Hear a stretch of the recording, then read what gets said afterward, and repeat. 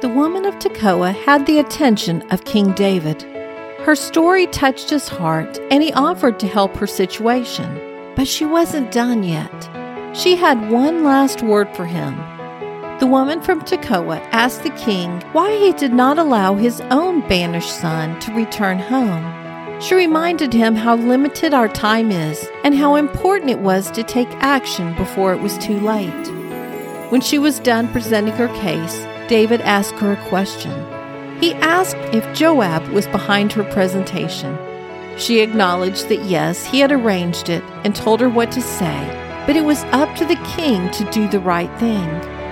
The king told Joab to bring Absalom home, but told him that he did not want to see his face. For 2 years, Absalom dwelt in Jerusalem without seeing his father. Eventually, he conned his way into the king's presence, and David forgave Absalom.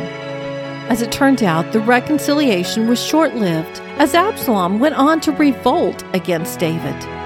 But the Tekoa woman performance was never about Absalom. She was there for David. Joab used her to help David see the importance of forgiving his son. Because of the woman of Tekoa, David did the right thing. It's interesting how little we're told about this woman, other than she lived in the town of Tekoa, and she had a reputation as being wise. God used the acting skills of the woman of Tekoa to speak truth and impact the life of God's chosen king. Though Scripture doesn't include her name, her works live on for eternity.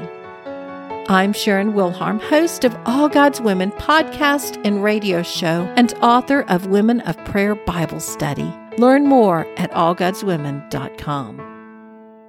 If you enjoy listening to All God's Women podcast and radio show, you're going to love my brand new Women of Prayer Bible Study. Get to know the character of God by studying the prayers of women in the Bible.